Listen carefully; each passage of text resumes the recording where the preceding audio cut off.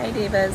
So this week we're at the beach and I was watching some of our friends playing in the ocean, and they would swim really far out and be in the waves, and then the wave would die down and they'd stand up and the water would only be like knee or waist deep.